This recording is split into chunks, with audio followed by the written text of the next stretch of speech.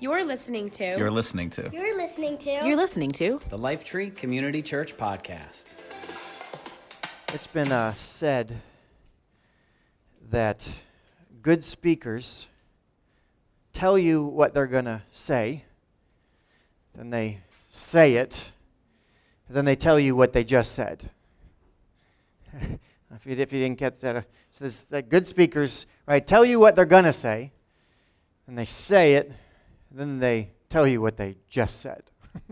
So, today, we're going to talk about how the first church was born, why people needed it then, why we still need it today, and then I'm going to tell you one thing you can do to ensure that we continue being the kind of church that has what people need. Deal? Did you get all that?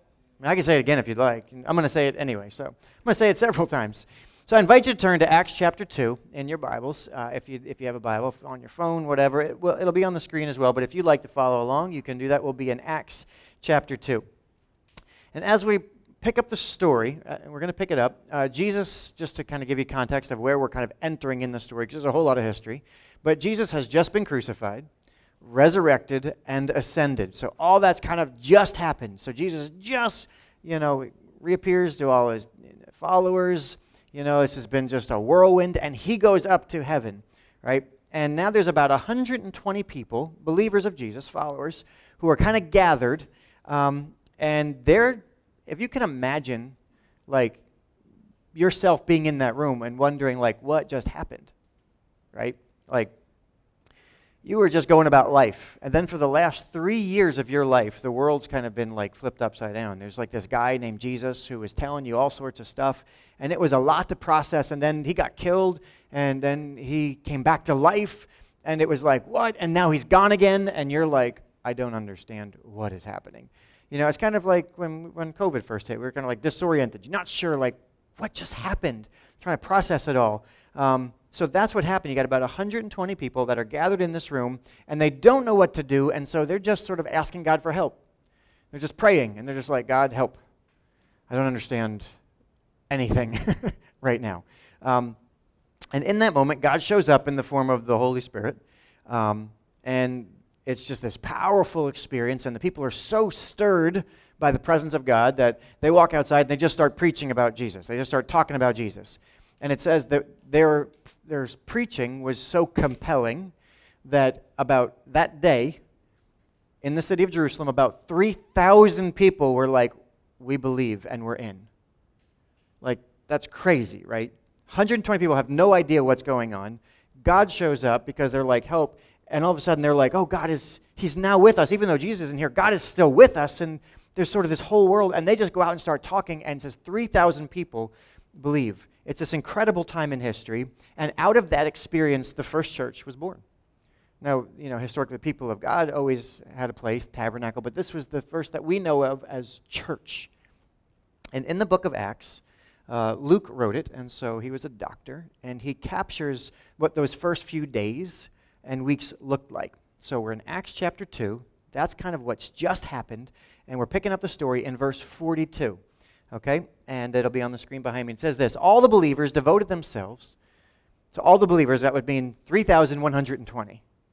All right, so we're going to add them. All right, all the believers devoted themselves to the apostles' teaching and to fellowship and to sharing in meals, including the Lord's Supper, and to prayer. And a deep sense of awe came over them all. And the apostles performed many miraculous signs and wonders, and all the believers met together in one place and shared everything they had. They sold their property and possessions and shared the money with those in need. They worshiped together at the temple each day, met in homes for the Lord's Supper, and shared their meals with great joy and generosity. All the while, praising God and enjoying the goodwill of all the people. And each day, the Lord added to their fellowship those who were being saved. Every single day. Not just like some days. Every day. Let's take a moment and pray. God, we ask that you would help us to understand what our ancestors in the faith did, why they did it, and what that means for us here today. Amen. Amen. So the people of the first church devoted themselves to 4 actions, 4 things, 4 specific actions. You may have heard me talk about this before if you've been in any of our discovery classes and things, but I'm going to break it down a little bit differently today. But 4 things: teaching, fellowship, communion, prayer. 4 things. That's what they devoted themselves to: teaching, fellowship, communion, prayer. And so we're going to explore why. Right? I'm telling you in advance what I'm going to do. We're going to explore why. So first, they devoted themselves to the apostles' teaching. To the teaching. How many of you love school? You just love to learn. Yep, like everybody else,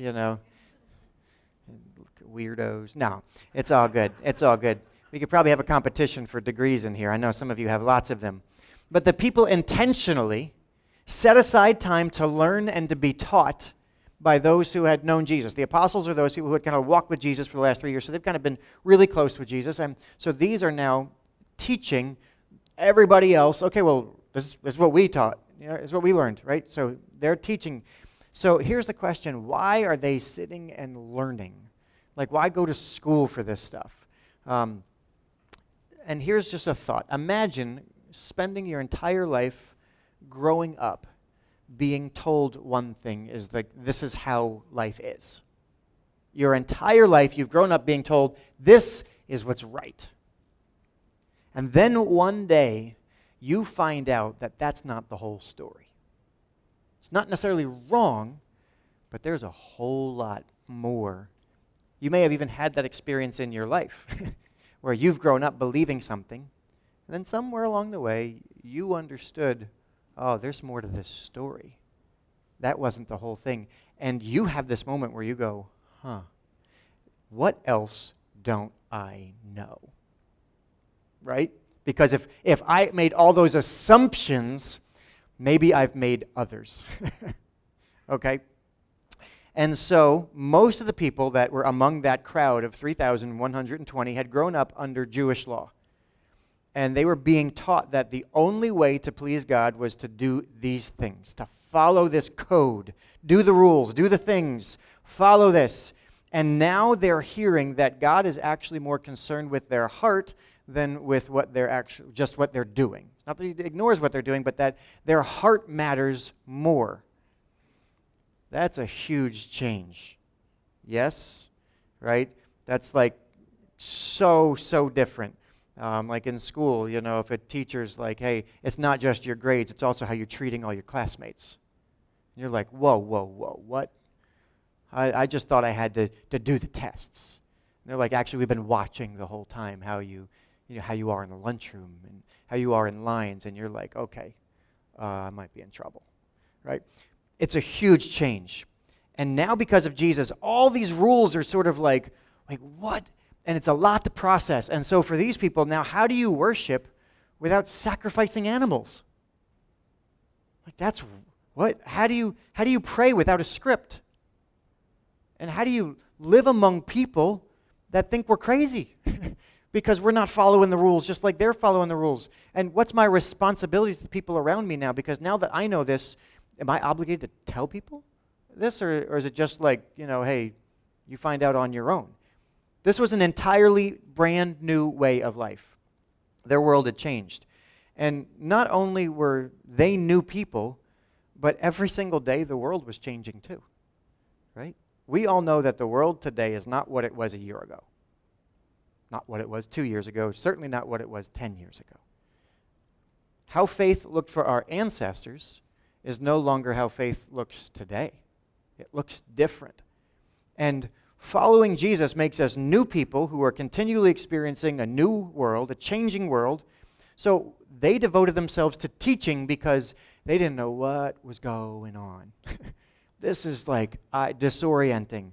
They needed to learn more because they want to integrate what I'm learning with my everyday life, and I don't know how this fits. My job didn't change. Technically, nothing changed. I'm the same person in the same community with the same people, but now everything up here and in here is different. How do I make this work? So they devoted themselves to the apostles' teaching because they had to orient to this new way of living. We still need that. Yes? Has that changed? Is the world changing? Only every day, right? Bob was showing me his phone today, right? It's a brand new phone, crazy cameras. It's got like 5 lenses on the back. It'll be obsolete next month. Sorry, Bob. Yeah, I know you get 2-year plans, but right, everything constantly changes. Like you think, oh, we figured it out, and tomorrow something new, and the next day something new. We're new, we're understanding new, constantly anew. So part of the reason for the early church was to devote themselves to teaching because they had to figure out how to live. Nothing's changed. Second, they devoted themselves to fellowship. Fellowship means community. It's really what it means. It's relationships. It's just people to do life with. Because they chose to believe in Jesus, many of those people would have been abandoned or ostracized by their families. You're going to believe in Jesus? Cut off. How dare you abandon our family faith? Who do you think you are? I don't even know you. You're no son to me. You're no daughter to me. Right? Mom, Dad, what's wrong with you? You're making us look weird in front of all our friends. So they're rejected now, and in that society, community was everything, right? So if you're a carpenter, right, who you did business with was dependent on your relationships. And if people don't like you, they go to another carpenter, all right? This was costly. It affected their everyday experience.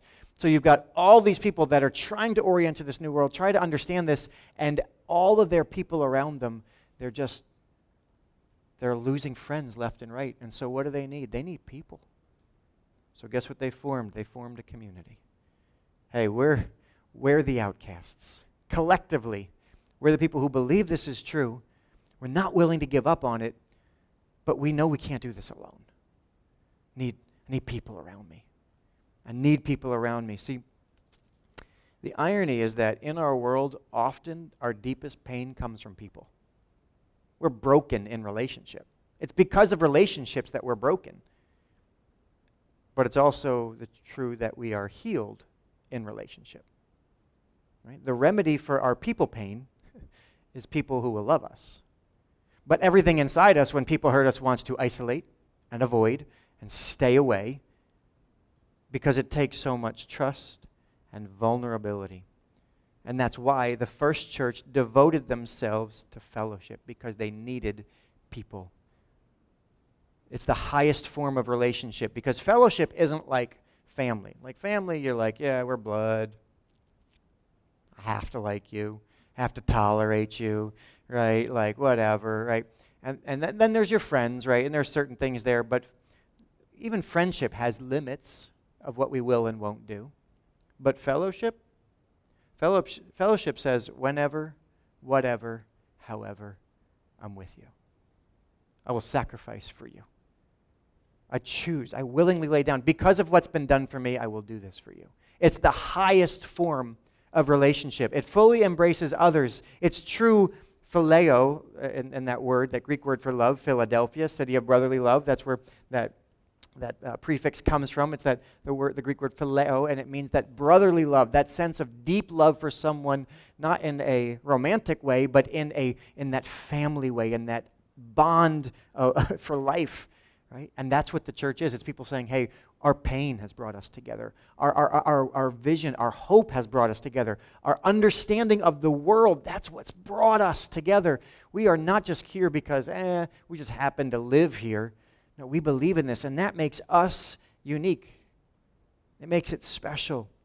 In a new day, as new people, they needed others who were also being made new to walk alongside of. So they devoted themselves to fellowship. We still need people, yeah? We still need each other. And listen, just to be honest with you, I'm going to be a little candid through this, so I may not have a lot of filters, so I apologize in advance if I seem a little edgy on this one. Life's too short to not say things. I'm not interested in a church that just plays games. I don't want to just say this stuff and not live it out. Right?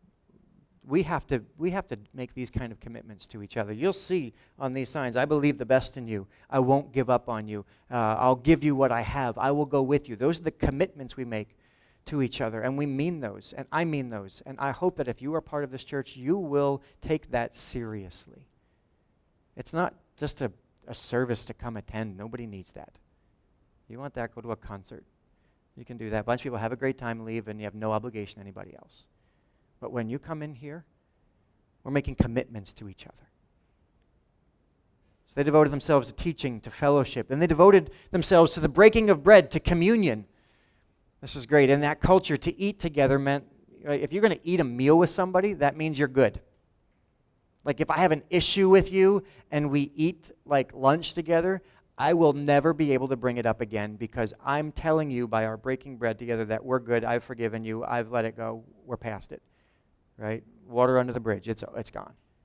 So to eat with someone meant that you were in right relationship with them. You would not literally put food in your mouth till you had dealt with it. So if you were eating, you were telling everybody around, we're good. So, Jews didn't eat with Gentiles, and there was all these sort of rules that went on back then. But they devoted themselves to this breaking of bread with whoever was at the table. Whoever. This was revolutionary. When we share communion, right, we're charged with remembering what Jesus did on the cross. And that's what it was. It wasn't just a meal. This was that communal meal, this sense of we're having communion. We're remembering what Jesus did for us. That, guess what? We're all sinners. Guess what? It doesn't matter how old, how young, how rich, how poor. It doesn't matter where you came from or where you're going. We're all sinners. Communion is the absolute greatest equalizer in the world because it says we all need grace. And Jesus gave it to us all. There's no hierarchy. There's nothing like that. We live in a stratified culture in this sort of almost a sense of a caste type system in our right. We know what neighborhood you live in. We know what cars you drive. We know what you do for a job, and we judge and we put people in places based on what they do. But communion, when part of a church, you walk in the doors and it does not, your titles go away. Doesn't matter. Doesn't matter how much, guess what? I don't care how, some of you make a lot more money than others. Some of you have a lot more wisdom than others. Some of you have a lot more ability than others. Nobody can lift as much as Stephen. I don't think anybody in the room can lift as much as Stephen. I would like to see somebody try. It's on Instagram, I've seen it. Doesn't matter, because in here we're all equal. Because when we come together, it reminds us we have humility, because it's all about what Jesus has done for us. It's not about who we are. It's not about us. The first church refused to accept what their culture was saying. Everybody had a seat at the table. It was incredible. It was this gift that they would give each other. So they got together again for teaching. They got together for fellowship. They got together for communion. And finally, they devoted themselves to prayer. I've told this story, but years ago, our family, after church I believe it was one night, we were driving back home to Lawrence along Route 1, and we went to pull into our favorite place, Stewart's Root Beer, and we were going to go get food. It was awesome. You pull up and they park and they bring food to your trays and hook them on your window, and you could get frosted cups of root beer. It was awesome, and all the hot dogs. It was a great time. And my dad was driving, and he went to pull in, and somebody pulled through because there were two spots, and they pulled through and they parked in the spot he was going to pull in. Right? He was furious. He left. We were like, Dad, just find another spot. Stewart's didn't do this. Mom, did he ever go back? I don't think the rest of his life, he never went back. Ever. You all know what it's like to deal with somebody who's got their mind made up about something, whether it's rational or not. You know people that have just made up their mind. You're not going to change it. You can try, but you're going to waste your energy. See, when a mind is made up, it's virtually impossible to change it. And it's true even when we wish we could change someone's mind. Perhaps you've tried to convince a family member to think about God, or to come to church, or to pray with you, or you've tried to convince your coworker that God is good when life seems like anything but, right? There are these times where you've tried to convince people, and if someone has their mind made up, you just can't change that. Well, that's as true today as it was back then. Even the people who heard Jesus directly, the people who were literally standing in front of Jesus, watching him do miracles, even they were divided. Some simply couldn't make up their mind that he was who he said he was. And it didn't matter how clear it was that something extraordinary was happening. Some people just said, I don't believe it. So what does that have to do with prayer? Well, you see, prayer makes the impossible possible. These people had family and friends that they had lost. But they knew what was at stake because they were learning and understanding. And they weren't angry at everybody for abandoning them. They were praying for them. They were praying for their neighbors. They were praying for their friends and their grandparents and their cousins. And they were praying for anybody and everybody, saying, God, help them to know what we have come to know. Not that we're better, not that we're anything special, but that we all just need you and that you are good. And so they prayed. And God did what couldn't be done, and he changed minds. And every single day, God was changing minds. Every single day, because the people prayed. Because the people prayed. Because God does what you can't do. He opens eyes that can't see and opens ears that can't or won't hear. He restores feeling to broken hearts. And here's the thing, God still can do anything. And that's why we pray. So those 4 actions, teaching, fellowship, communion, prayer, are still why churches make differences in the community. It's the same thing. We still need to learn how to live in this world, in an ever-changing world, as we understand who God is. We still need each other because we need people to do this with.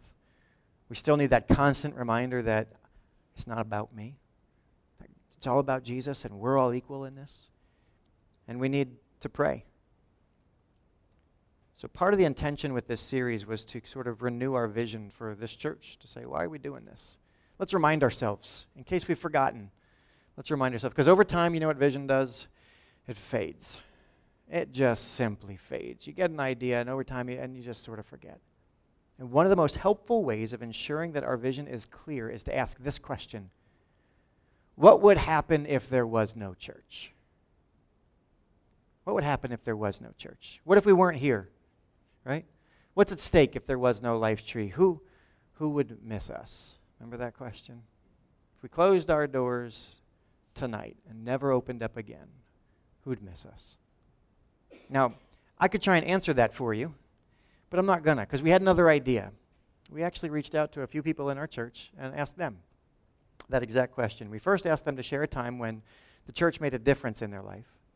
And then we asked them to talk about what might their life be like had there not been a church. So, these are their answers. Take a moment and watch.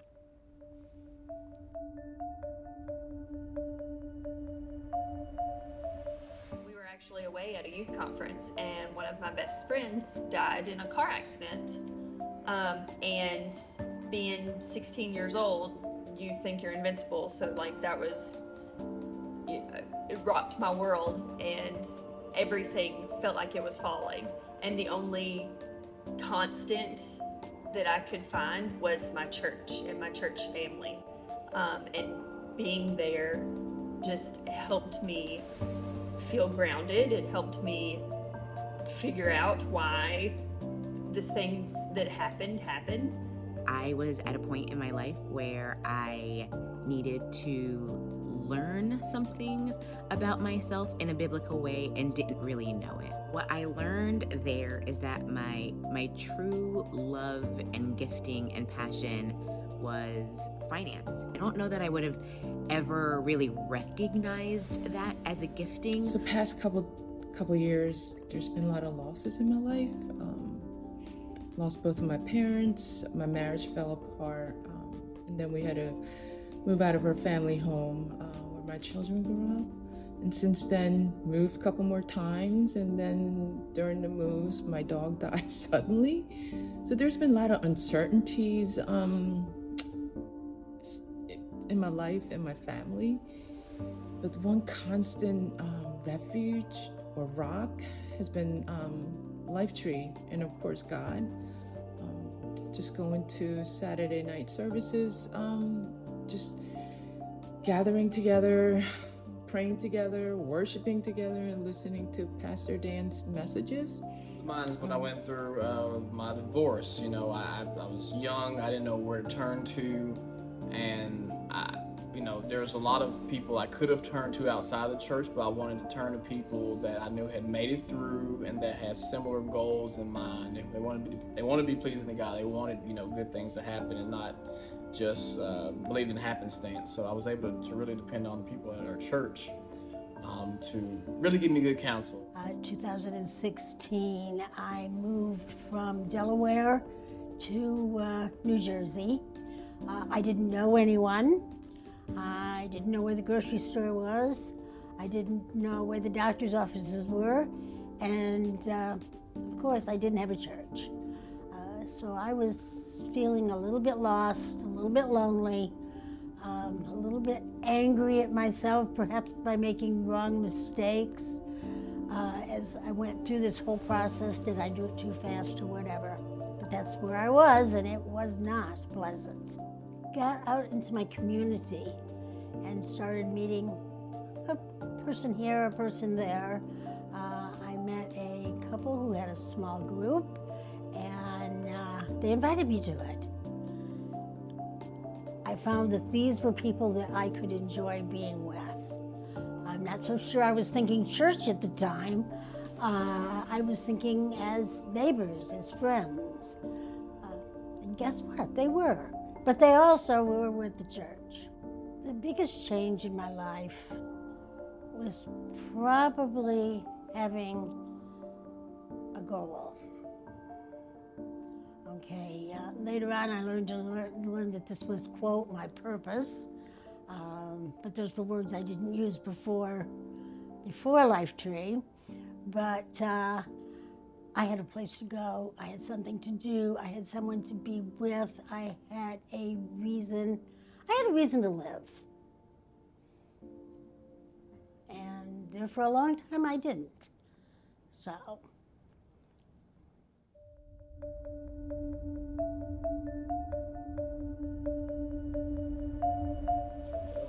I feel like most of my friendships would be very shallow. There's only so much you can really grab onto and learn from with friendships that don't have some type of intimacy and some type of maybe spiritual basis. I'd be a really different person right now. When you guys knew me, you probably don't know this, but I was actually pretty depressed.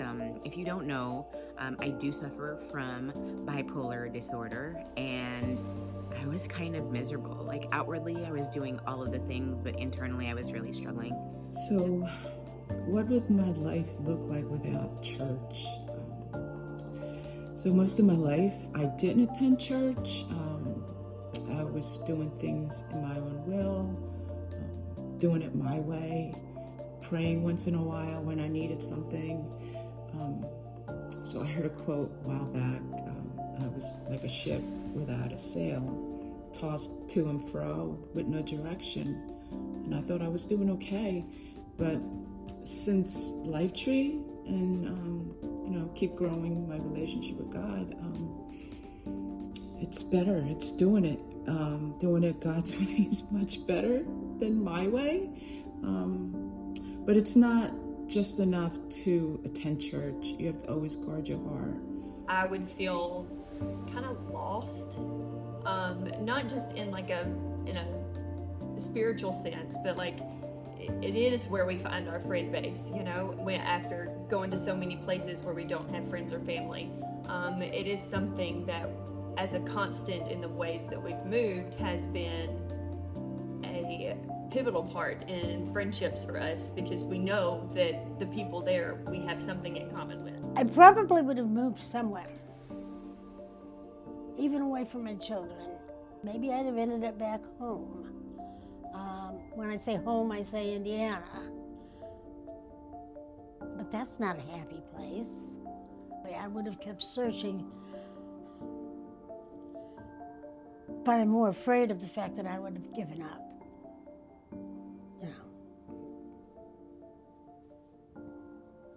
When you don't have a reason to keep going and something to look forward to, you give up. Like being able to go somewhere and to be with people and to be with the church and to worship God on one accord just kind of makes your spirit feel something different. It's not just about improving yourself and what you want to do and what your passions are, but what has God gifted you with, and how can you use that for the local church, for the area that you live in, your community, but also the kingdom, right? Like always being kingdom minded. What does God want me to do with this? How does this expand his reach in our world today? And that's huge for me. Messages from Summer of Psalms was how to not only survive but thrive in the wilderness, was to actively seek God by going to church, reading the Bible. So people need, I think a lot of people are going through some sort of wilderness of their own, and I think a lot of people need to hear that, and I think that's why church matters. Can you do life without church? You can, right? I'm not going to sugarcoat that, but living life more successfully, and I don't mean wealth and all that, I mean just having someone to do life with maybe, and other people to do life with, I think makes that road, this race, so much more substantial and so much more meaningful when we're doing it with people.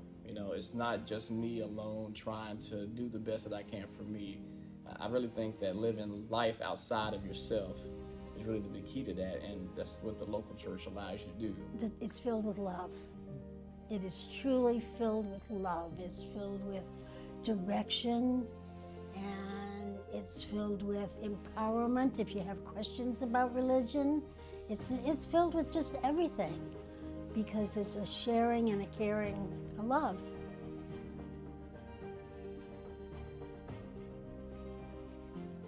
All right. I just want to thank everybody. Yeah, can we just thank everybody who participated in that? So let me ask you, right? What's your story? What difference has the church, and not just Life Tree, but just Big C, any church, what difference has the church made in your life? Where might you be without it? Just think about that for a moment. Where would you be without a community of faith? And the reason I ask that is because this church matters. What we're doing here, it matters. It's not just trying to, occupy time or, do all the religious things. Our mission is to help people grow from root to fruit, to really help people gain that foundational, like the roots are what keep you vertical. There's a hurricane in Florida right now. What keeps the trees up is the roots. It's that faith. That's what anchors you. But life's not just about being strong. It's also about what can you give, being fruitful, about what you give to others. So it's from root to fruit. That's our mission. And I just want to encourage you, there are literally lives on the line. As we identified last week, there are people all around us who are surrounded by abundance, yet they're missing the most important thing, and that's a relationship with the God who loves them and made them and has so much good for them. So what? So here you go. I told you I'm going to tell you one thing you can do to ensure that we continue to be a church that matters. And so this is sort of our action step here. And I'm not sure how many of you know this. This is a very practical thing. So it's very you might be like, oh, that's not where I thought this was going. But it is where I'm going. I don't know how many of you know how the church works, but we are fully supported by you, by your giving. When you give to the church, your tithes specifically, the tithe, supports the church. We don't receive money as a church here from anybody else. There's no outside organizations giving to Life Tree. We're entirely dependent on your faithful giving. And now imagine for a second there are two buckets, okay? So one bucket, as my father-in-law always loves bucket things, and it works for me. One is tithes, and the other is offerings, okay? Tithes are used to support the work of Life Tree. It's all of our operating expenses. Everything that is given to tithes goes towards operating expenses. So that's like rent, being here. This costs money. I don't know if you know that. They charge us to be here. Like the sound system that you see, right? The food, if you had water, if you had a mint, if you've gotten a bag, okay? The signs, everything that we do for anything. The website that you checked information on, okay? The cameras that, capture this so that you can watch it when you don't come, which for a lot of people is a lot of time when you don't come. So all that stuff. Insurance. There's insurance. If you slip and fall and you want to sue us, we've got insurance for that. It's also for our small groups, for branches, for Rooted Youth, and for Treehouse Kids, and everything that's going on in those rooms. For the times that we're available to have phone numbers, that if people call and we say, hey, we can help out, for funerals, for weddings, for what people need. All the life that comes out of this that is supported by you. You make that all happen. Offerings are for everything else we do, right? Operating expenses, everything that's LifeTree comes out of the tithe. And the point I want to make is this. When you tithe, it makes all of that possible. That's it. I don't want to talk about that God says you should, and it's stewardship, and I can quote all these scriptures that talk about the tithe as God's, because listen, that's all true, and that's all out there, and we've talked about that before. It's not simply about being obedient. Tithing is an obedient act. God says tithe. There's not really any. We can talk about that later if you want. Email me. But what we're talking about today is this. When you give, you are participating in the mission of God to love people. That's what I just want to connect the dots for, that you are providing your family, your friends, your neighbors, your coworkers. You are providing this community with access to a God who loves them.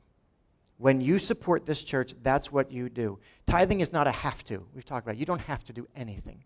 There is nothing that's a have to. If you study the scriptures, it's clear tithing is introduced by God. It's affirmed by Jesus, right? It has a wide array of consequences that are all good, but I don't want you to hear that you should tithe because God said so. What I hope you hear is this. When you give, lives are changed. That's it.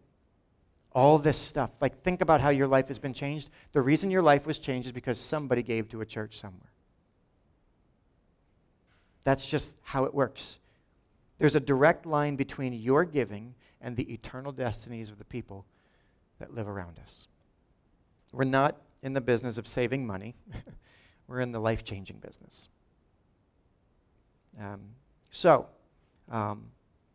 If you tithe, and again, if you tithe, keep doing it. Keep doing it. And here's what I just would tell you. Don't keep tithing, but keep changing lives. Just keep changing lives. Keep being the church. And I hope this message encourages you that your giving is making a difference. That your obedience to God, your faithfulness is making a difference. They're having eternal consequences. And if you have yet to take that step, maybe you used to tithe and stopped, maybe you've never heard about it, maybe you've purposefully chosen not to tithe. I don't know but today is a brand new day. There you go. Today is a brand new day. And I don't want to say, listen, this message is not directed at anybody. I can look at you honestly because I have no idea what anybody in this church gives. I've never known for 12 years. I'm not saying this to people to be like, okay, I hope they respond and let's see what happens in the next week. It's not that, okay? And this is not a plea for money. It's not like, hey, the church is hard up. Pastor Dan, can you pray? Talk about money. No, that's not it. This is not about money at all. God has actually never been about money. It's always been about our heart. It has nothing to do with dollars and cents. This is about what goes on the inside. And my goal is simply to ensure that we understand what's at stake and what happens when we give and what difference it makes. This church matters, plain and simple. End of the day, this church matters. Your giving makes it possible. And my prayer is that we'll have the kind of love in our hearts that leads us to be faithful in our giving, not because we should, but because we want to, because we believe in it. And the best part is that when we see the difference this church makes, when we hear stories like that, guess what? Everybody who's given, you know what? You were part of that. Your giving made that happen. We get deep joy knowing we're part of changing lives. God loves his church. He calls it his bride. And when we make what he cares about, what we care about, you can be sure that he'll make what you give count. We get to be part of changing lives every day. And the truth is, I don't ever want to know the actual answer to that question, what happened if our church wasn't here? I don't ever want to know that answer. It was the famous preacher, D.L. Moody, who said, the world is yet to see what God can do with a man fully consecrated to him. And by God's help, I aim to be that man. That's what D.L. Moody said. And I want to tweak it just a little bit. He says this, the world has yet to see what God can do with a church fully devoted to him. And by God's help, we aim to be that church. I love how Luke captures the atmosphere here. A deep sense of awe came over them all. See, because as we keep doing our part, we can have confident hope that God's going to do his. God is a God who inspires awe and wonder, and there's nothing like being part of a church that changes lives. So as we close, I'm going to invite the team back up. And I just want to invite you, as they come, just to take a moment and think about your story. Think about the difference that churches, people of the church, have made in your life. Listen, I know not all of it's good.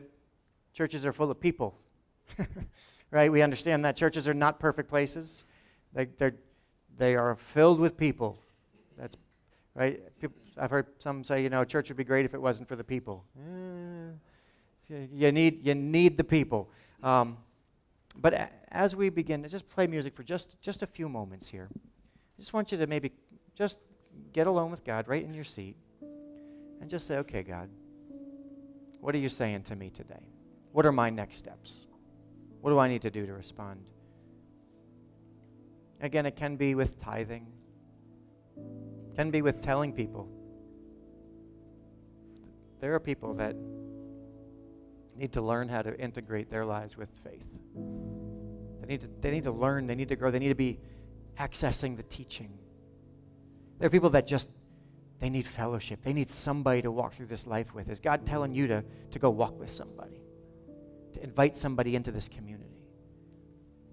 Is there somebody that you know that needs to experience the grace of communion? To understand that their sins are forgiven? That they don't owe anymore? And that they are brothers and sisters? There's no hierarchy in this life, that we are all together. Is God prompting your heart to pray for someone? Perhaps an impossible situation. Listen, that's the best kind of prayer. God is not intimidated by big prayers. One pastor said he's offended by anything less. So before we rush out of here, just for a minute, I know we're a little long, but just for a minute, would you just let God speak to you right where you are?